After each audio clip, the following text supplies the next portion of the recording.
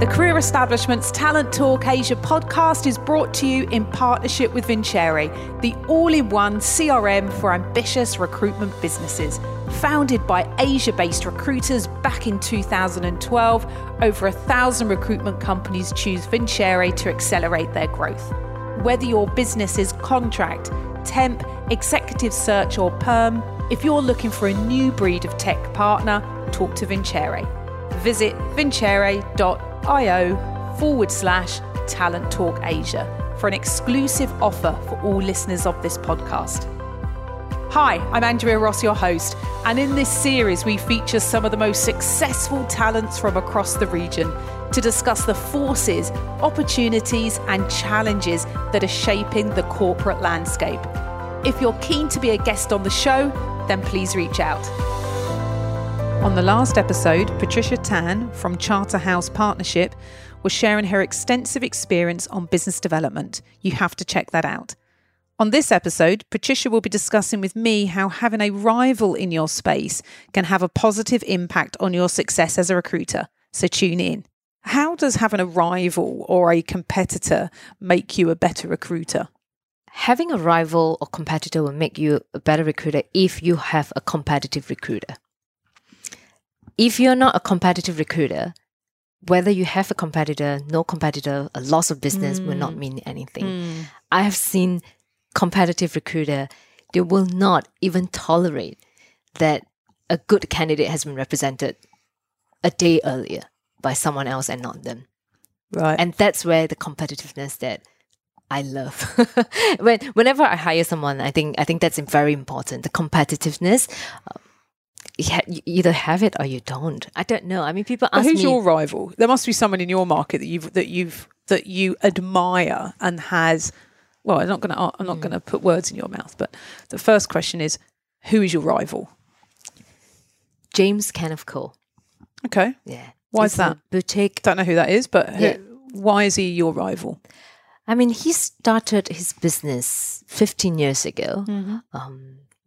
Wasn't focusing so much in the digital space. I think we both sort of like evolved into digital from marketing to digital. And one thing about him was that he spends so much time, and again, and I look up to him because he spends so much time building relationship, maintaining the relationship with all these candidates, despite them not being placed by him. He's constantly catching up with them, following up again, coming back to the network. And right. So this is what feedback is from those people. So when you come up against that, they're referring to that person. Exactly. Right. I mean, he's very senior. I mean, he has about 15 years or 20 years in recruitment. Right. Prior to that, he was in agency, right. and always looking at how he, my candidates always talk about him, saying how much attention or rather how much care he actually plays on any candidate. How does having a competitor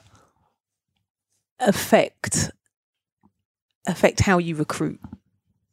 Does it affect you? Having one or having none? Having one.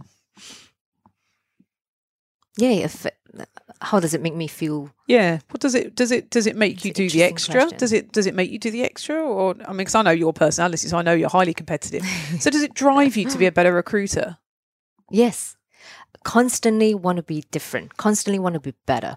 Because having no competitors, in my take, is that you become complacent because there's no competitors, or you think there's no competitors. You just get into this whole, you just coast that. There's no one else in my market anyway. Let's do that. But for me, having a competitors make me do the extra. Okay. Going through the extra miles. And when we say extra, what extra does a client or a candidate get out of you having that? What is the extra? Like, I know if someone else that I know of to say that they have met so-and-so recruiter. Yeah. And very often people will be like, oh, if he has met the other recruiter, unlikely you'll be able to send the CV. But I will still meet the person. And I'm always curious about how my candidates think about my competitors. If there's any good feedback, I will make sure, bring it back to the team and just kind of like reflect on are there some of the best practices we can actually implement in our business? Yeah. That's something that, Do you think in the recruitment industry people think about that or even consider the positive effect of having competitors? As a manager, I abuse that quite a bit. Yeah. I use I use the name of competitors at times to motivate my team. Yeah. Does it motivate them though?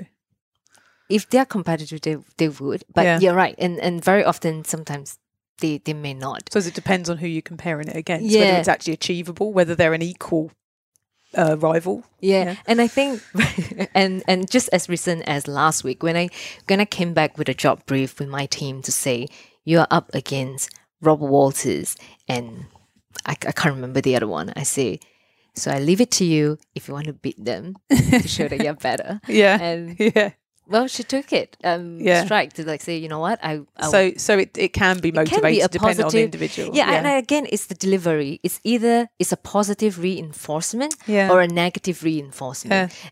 But my take is not going to be because you missed the opportunity doesn't mean you're lesser or less worthy than another recruiter. But it's just use that as a competitive, just do your best. I had a lady called Caroline Poe. I don't even know what she's doing. Do you remember Caroline Poe? I don't know if she's actually still here.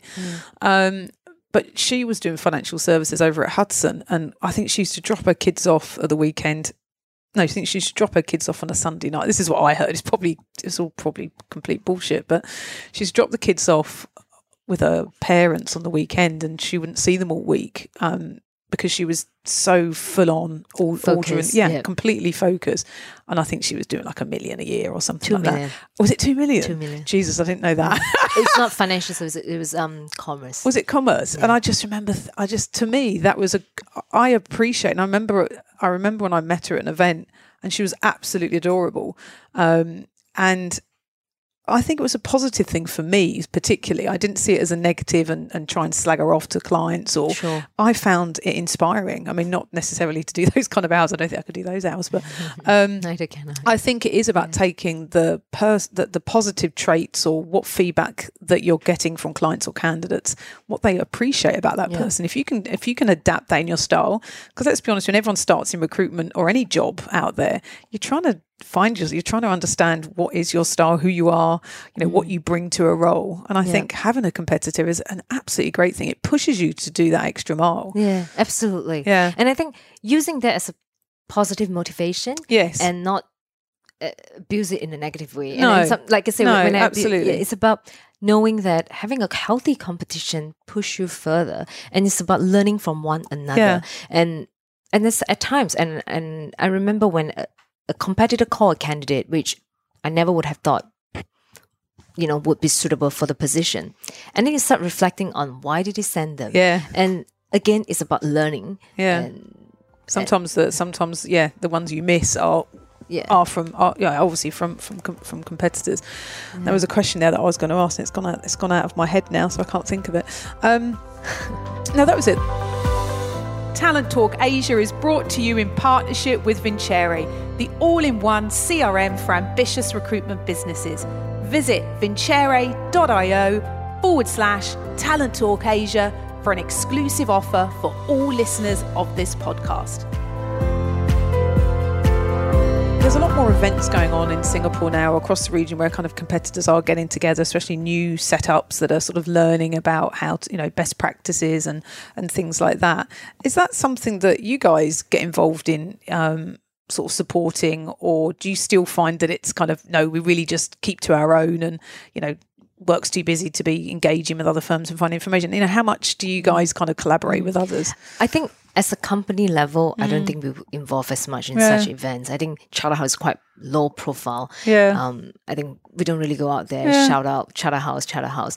But I think individually level, because we do meet PRC, myself, potential recruitment, someone who's working as a rival, or even when we go for meetings, you meet bump them, into people, each other, and I think because you're so used to each other, and I think there's no harm for asking out. I mean, I've done that. They're like, let's go for meals, let's go for drinks, and and just about sharing, right? It's about what do they think about the market, and where do they think the market is heading towards, and what are the few things that we could learn from each other. To me, it's all about open. Yeah, learning. I'm going to tell a story, but I'm not going to say who it was. It would probably become quite obvious who it was. But I remember someone that you and I both know. But I remember getting I approached someone. I headhunted someone from a big recruitment firm when I was over at Robert Walters, and he came in to see me, which was great. But then I got an email from the boss of that person. He didn't mean to send it to me, obviously. And it said, just try and get as much information out of Andrea as you can, pump as much as you can from her. So, oh my God. Which he meant to send, obviously, to his member of staff that was seeing me. And honestly, did you reply that email? I didn't until I saw the person, obviously, because I wanted to at least find out why this person was walking into a meeting with me completely insincerely. Yeah. Well, I don't know if it was forced into it or whatever it was, but I literally had to say within the first few minutes, I don't know if before we start the meeting, do you want to look at this email? And he was just mortified. Of course. And I said, look, it's just a shame, because I actually genuinely did want to meet and get to know you. You don't have to come and work for me. It's absolutely fine. Yeah.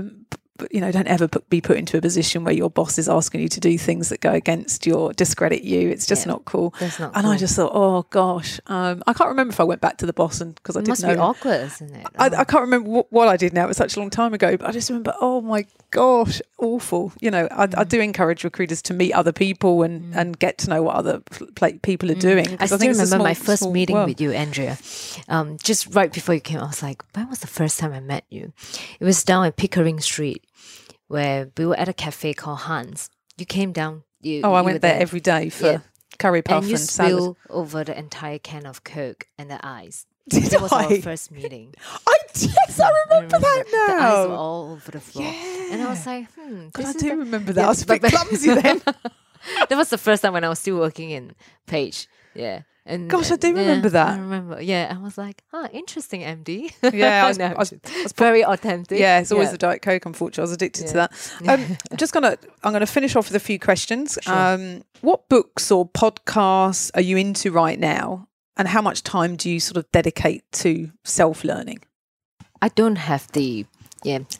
Unfortunately, I wish I had more time reading books, but I'm actually listening to a lot of podcasts. Yeah. And one of my favorite is actually Jay Shetty. Okay. Shetty. Jay Shetty. Yeah. Like, he's one of my favorite. And he actually made a lot of influence in my life, because I've been going through, and it's not easy. Especially come to a stage where recruitment 14 years and even to today, we still struggle at our work because we still get rejection. Yeah, it's not an easy job. It's a bit of an emotional roller coaster at times. Very much so, right? Yeah. And I think he taught a lot of good learning where you just need to be authentic. You just need to stay on the line and not, be... Okay, I'm going to check that out. Yeah, he's good. He's so motivated. Like, all his motivational quotes are amazing. Right. And he used to be a monk.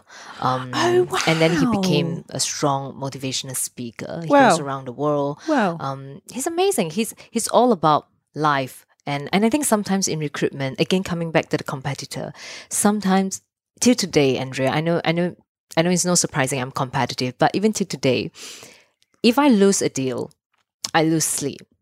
And to me, that is unacceptable. The fact that I have been in this job for 14 years. As much as I'm emotional, passionate in the job, as much as it's a good trait to become, in this sales job, but it's important to be taking a step back. Well, to distance too much. Yeah, and emotional. not let this whole work and money, because recruitment is financially rewarding, because when you start losing a deal, you start calculating how much potential commission you're losing. And I think it's really bad.